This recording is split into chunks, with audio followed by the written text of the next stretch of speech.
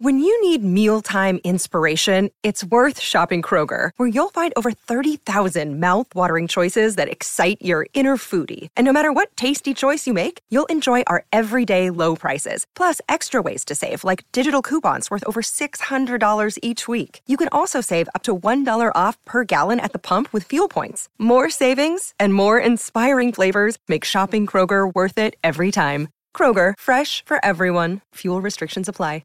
This is Jeff Drake from the Joneses, and you're listening to the Pantheon Podcast Network. History in 5 Songs with host Martin Popoff.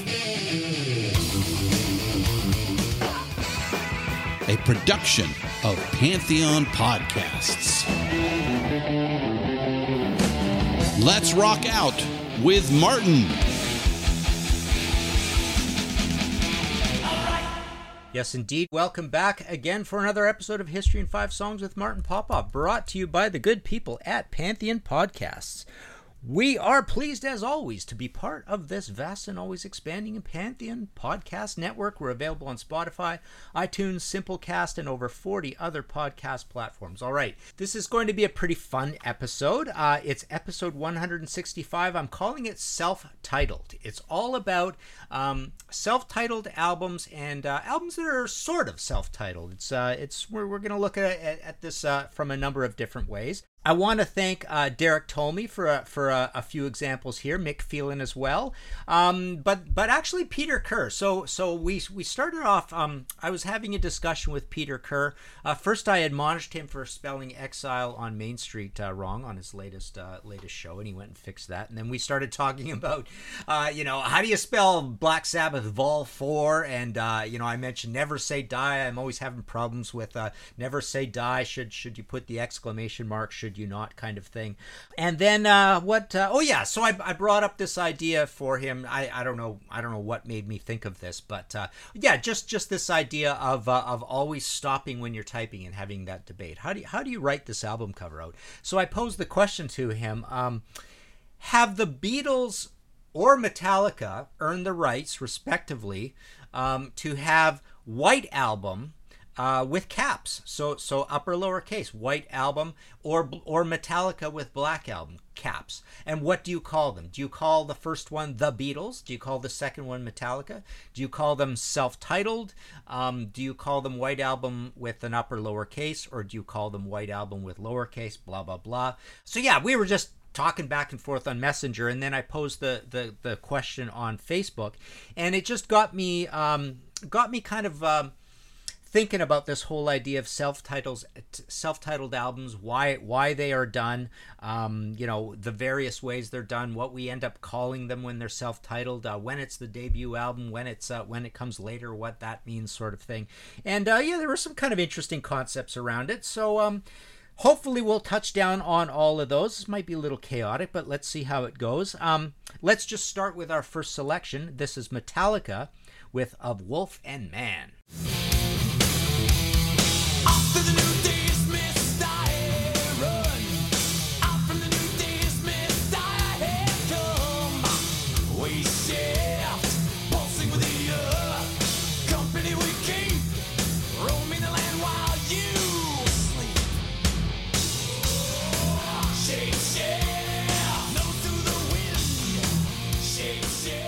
All right, so this is the one that started off the whole thing, of course.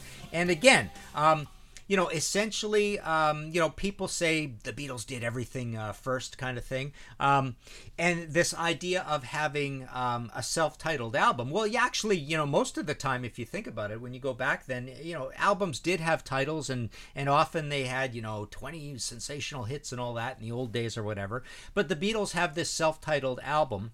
And, rumor has it that the idea of having this album was essentially being a blank slate. And if you recall, that the White Album was a gatefold album. It's a double album. It had the Beatles embossed on it, and they were numbered. But yeah, it was blind embossing of just the words the Beatles on it. But part of the whole idea was that Sgt. Pepper was so colorful and so full of full of all these personalities on the cover. It was very busy, and the music was very kind of action-packed and busy. That the whole idea was like, let's clean the palette, let's clean the slate, and we'll have this this new album. And it's just called The Beatles, but then it soon became, to be called the White Album. And when I brought up this debate on Facebook, which was literally this morning, everybody said, yeah, they've earned the when everybody says the White Album, they know what it is. But with Metallica, it's like, yeah, same sort of thing. Everybody knows what it is. Like this Metallica album that we just played this from was a massive, massive, massive album. It went diamond. So why are they doing this? This is let's start in sort of on the interesting side of this, psychologically speaking. So there's a feeling with the Black Album that that it is a bit of a reconstituting of what we are. We're going back to the roots. We're going back to basics on this record. Some people on the Facebook thing brought up a little bit the idea of yes, the Beatles album being a clean slate, but it's not that the music on it is particularly bright or white or transparent or anything like that. But with the Black Album, there's possibly that idea a little bit that the music on it is kind of blacker, doomier, slower. It's certainly obviously slower, but it is doomier. It is more Black Sabbath like. But the idea of the Black Album really just comes from the album cover. It's got that little snake thing on it, but it's essentially black. Previously we had AC/DC Back in Black, and we had the Spinal Tap album. But the album is not called the Black Album; it's just called Metallica. So we've got this album that comes to be known as the Black Album, but the black also does sort of describe the music directly opposite to Back in Black. That's an interesting story there, where that album with the Black Album cover just seems like one of the happiest, most party albums you can imagine. But when you put this Black Album cover on it, it really kind of affects what you think of the music on it. So yeah, there's the Black Album, and you know what? I'm calling this first sort of this first example as a representative of this idea of colors. So, we also have the Damned had the Black Album. But it was called the Black Album, so it's not a self-titled, and it wasn't even particularly black. They just called it that. Prince had the Black Album, that rare thing that I can't remember the exact story, but speaking of rarity, Cheap Trick has the Black Album. So they had this double promo album called the Black Album, and that's kind of a neat thing calling it that, because Cheap Trick was known as sort of an updated 70s version of the Beatles. So here they were directly commenting on that. And this was kind of funny. Somebody brought up on the Facebook thing, who was it again? I'm trying to think of, oh boy, yeah, I can't remember who the artist was on this. Was it Moby?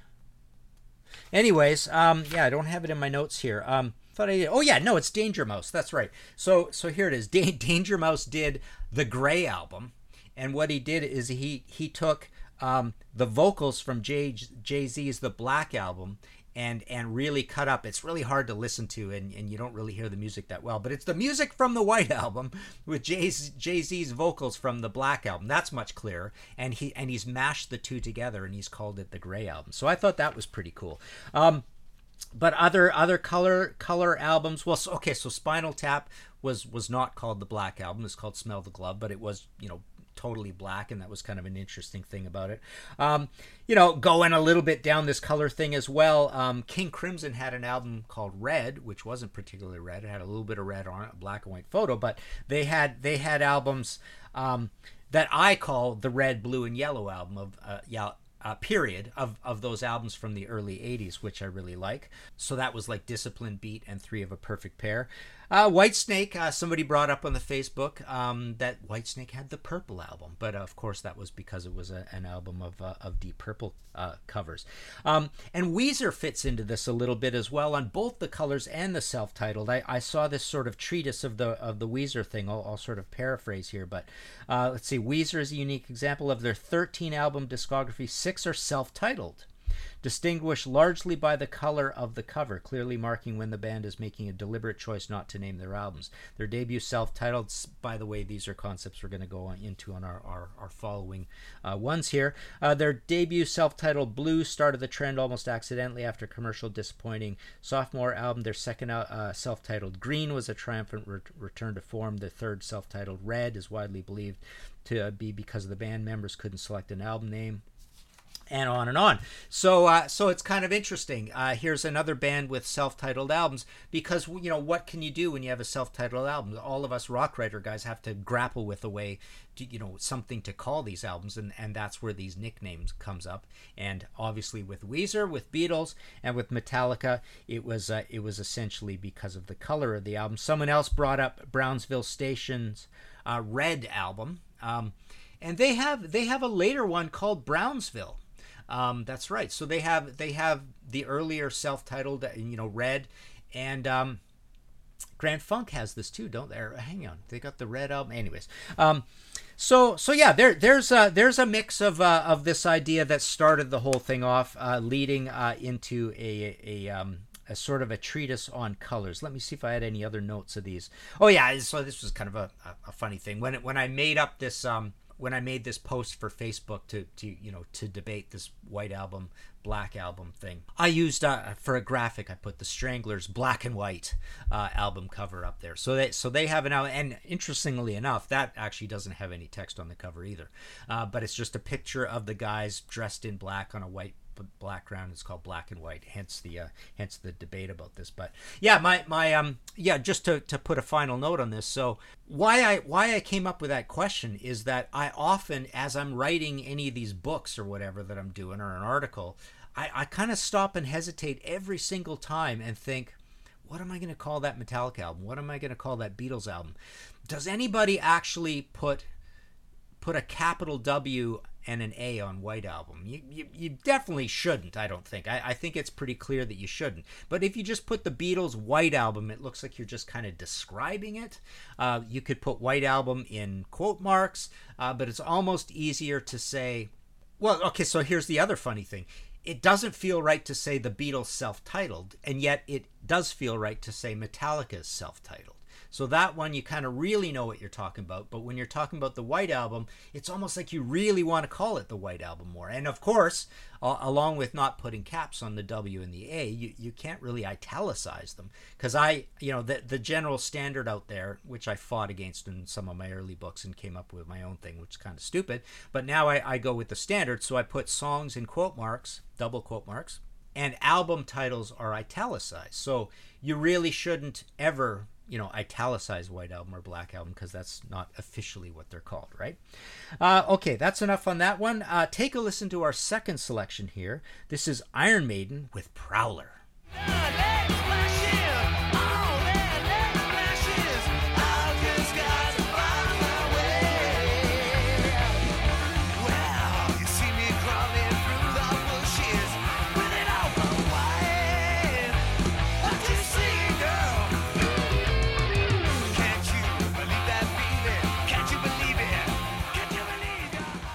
Okay, so now we're into self-titled albums in the most obvious sense, when your album is your debut album.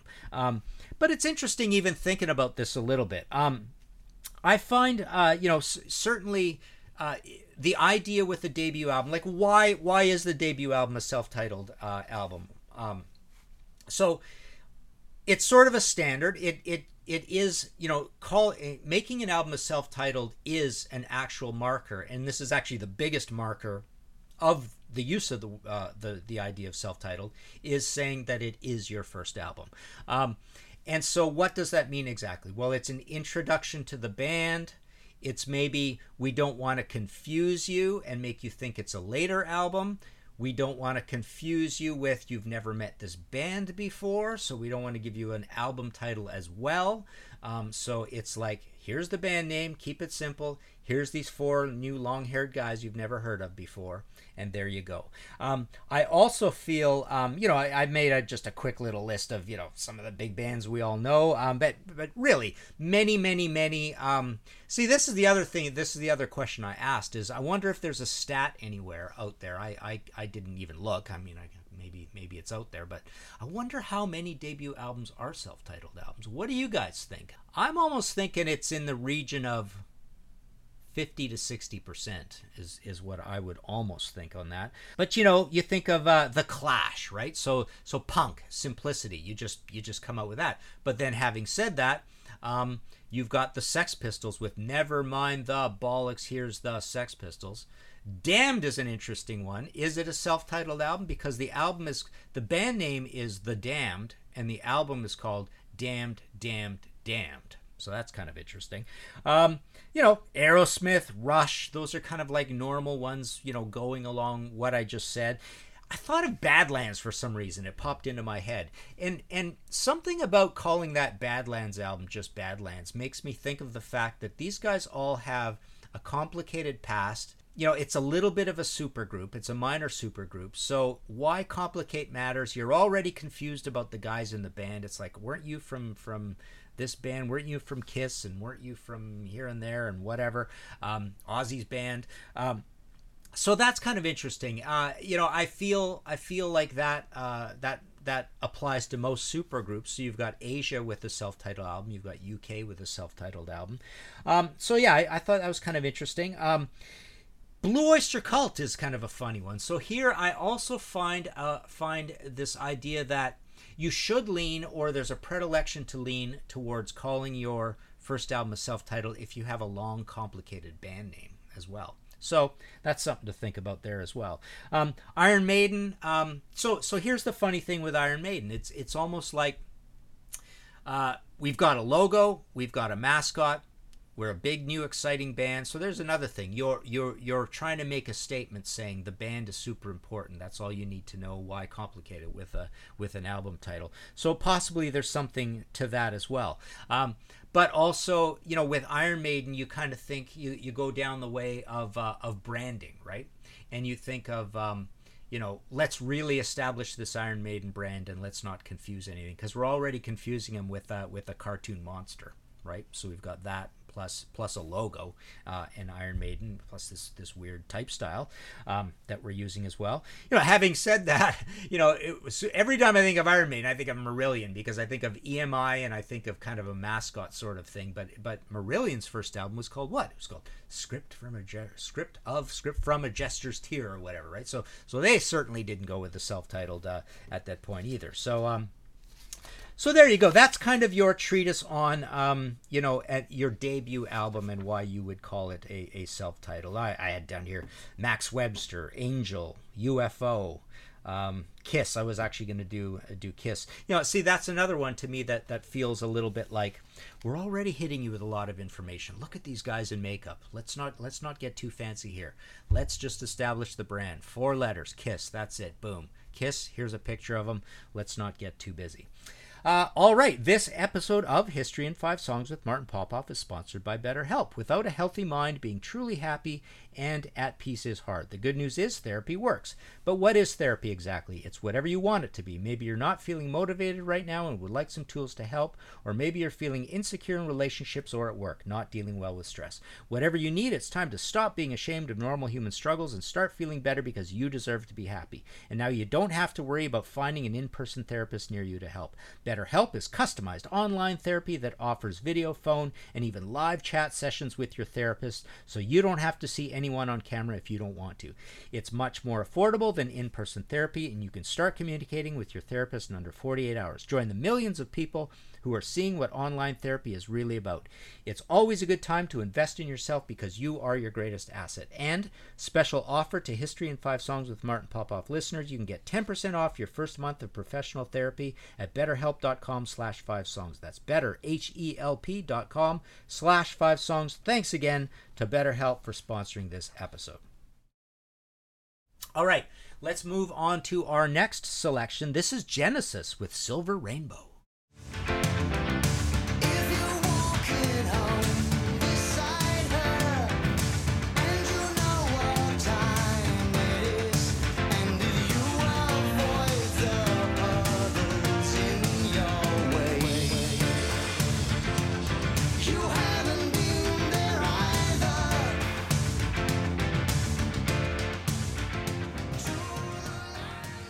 Okay, so the category here is a reset. That weird situation where a band brings us their self-titled album way deep into their career somewhere. It's like, oh, we've never, why are they doing it? Is it because we've never done this before? It's kind of cheeky. It's interesting.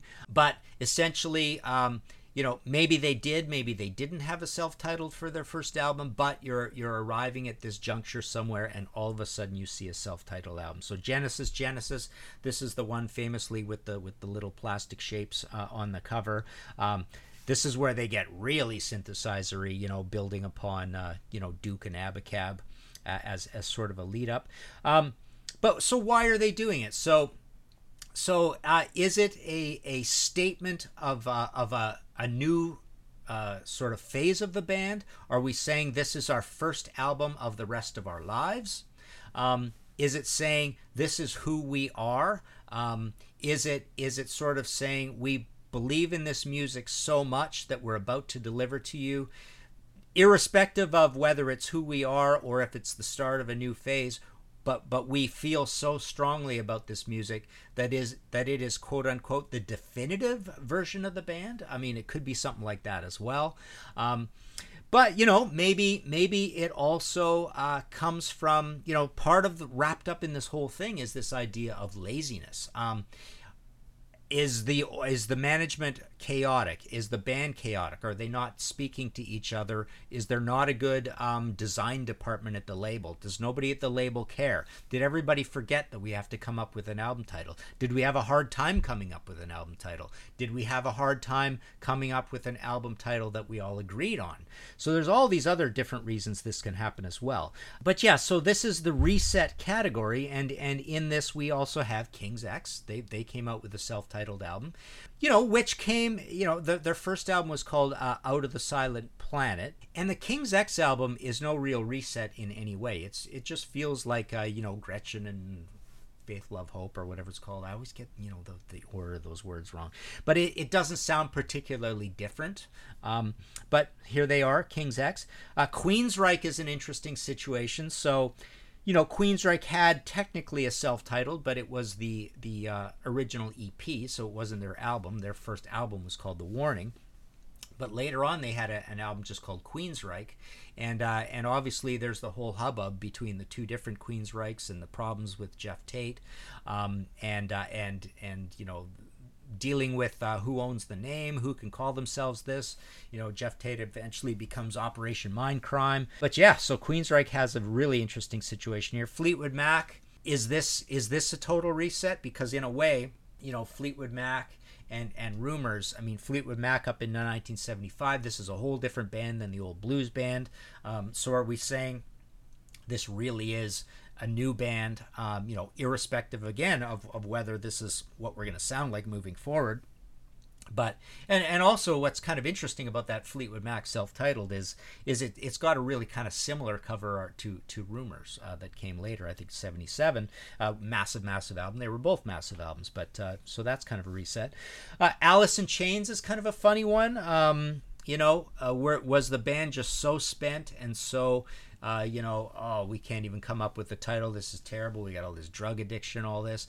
And an interesting point that Mick Phelan brings up is like, here again, you could call this album Alice in Chains, but a lot of people call it Three-Legged Dog because it's got this strong, pretty sad-looking image on the front cover of a dog missing a leg, right?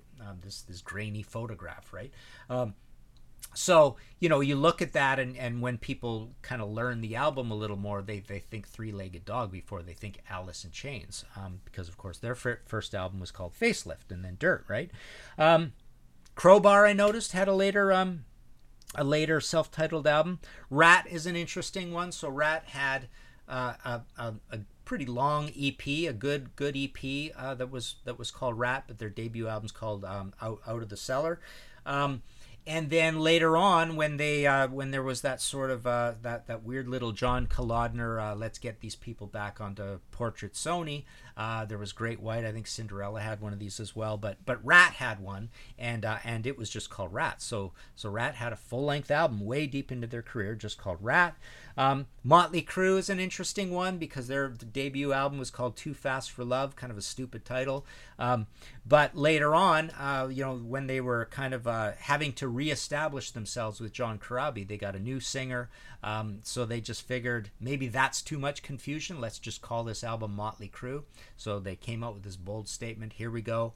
The one and only, they didn't know it was going to be the one and only, but it is the one and only album with John Corabi. We're just going to call that Motley Crue. So there you go. There's a few of those. Mick Phelan also reminded me there was the Heart album from 1985. Is that a particular reset? Well, I mean, they are moving on to a new label. I don't think the sound changed particularly from Passionworks, except I love Passionworks and I hate Her Heart. But essentially, it's they're somewhat in the same wheelhouse as albums. Whitesnake is an interesting one because Whitesnake has an album that's some people, it's in some places it's called 1987, and in some people it's called Whitesnake. But is it really called 1987, or is it just saying Whitesnake 1987? Because doesn't Hot in the Shade? Is it Hot in the Shade? Kiss? It says Kiss 89, Hot in the Shade, or something like that. So yeah, kind of funny. But again, with Whitesnake, you could say that. Huge, bold statement, change in personnel, really big beefing up of the sound. Maybe the label, John Kalodner, really believes this is going to be a huge album for them. It was already looking like, they were going to be a pretty big success. So, boom, big statement, Whitesnake. So you've got that album. And he had a really confusing history if you think about it, because you've got David Coverdale's Whitesnake, 2 words. You've got North Winds from David Coverdale. Then you've got this weird EP into an album situation, but it was called David Coverdale's Snakebite. There was an apostrophe, I think, on that first one. Essentially, Trouble is kind of the first album in a way. Like it's kind of a big mess for those guys. So there's another reason. Maybe you didn't really, spend your currency on particularly doing the self-titled thing particularly well before, and it's still an open card for you to do. And it does bring a certain excitement, doesn't it? I guess we didn't really mention that. I mean, it does kind of feel that way as well. Okay, so let's move on. That was track number 3. Take a listen to this. This is our 4th track. This is Van Halen with Light Up the Sky. Coming out of the gates, taking chances with a crash and burn. And there is a way of beauty, but you never get love. Cross the line with non-return. I watched my television, almost lost my mind. It said, open your eyes, leave it all behind. I am the wind, the whispering, some magic coming out. All right, so here we've got sort of self-titled, because this is almost like not titling albums. This is kind of the theme here. We've got Van Halen 2. We've got Led Zeppelin to begin their career. But then we got Led Zeppelin 2, Led Zeppelin 3. Then Led Zeppelin comes out with an untitled album sort of thing. So again, I bring this up to say, is this laziness? Is Van Halen calling an album 2 mirroring Led Zeppelin 2, saying we're the next Led Zeppelin, which they kind of were. So are they saying that the music is what matters? You just need to know this is our second album, because what's inside is way more important than us giving you a flashy or distracting title to this thing. But then again, Van Halen didn't keep it up with a 3 and a 4 and all that. So, and I just wanted to mention another couple funny ones in here. I don't know if this is even a category, but you've got Yes, and then they move on to Time in a Word, and then they move on to the Yes album. kind of interesting. And then ZZ Top. What is their first album called? It's actually called ZZ Top ''S first album. And that's another one. You never know how to type that. Do you call it first album when you're talking about it? Or do you call it ZZ Top's first album when you're talking about it? Sometimes these things, as soon as you introduce that apostrophe, you don't know if it's part of the title or not. Pretty weird. Okay, let's move on to our fifth selection. Take a listen to this. This is Peter Gabriel with Not One of Us.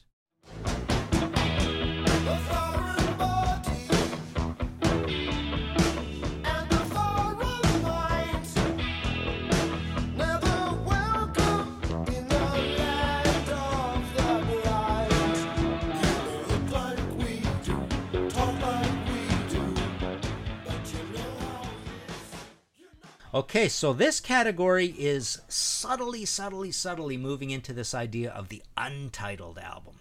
When is an artist sort of thinking, no, it's not a self-titled album, it's an untitled album?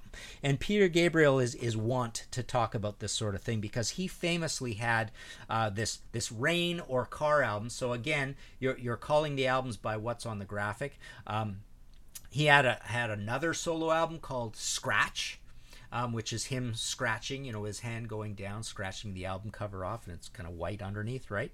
And then this song that we just played is from my favorite of all of these, the third one, which we call Melt, because on the cover he's got a picture of his face sort of melting on it. So, is it a little bit, can we talk a little bit of the idea about many artists, visual artists, painters, don't title their works, and why are they doing that? Does it feel pretentious to title it?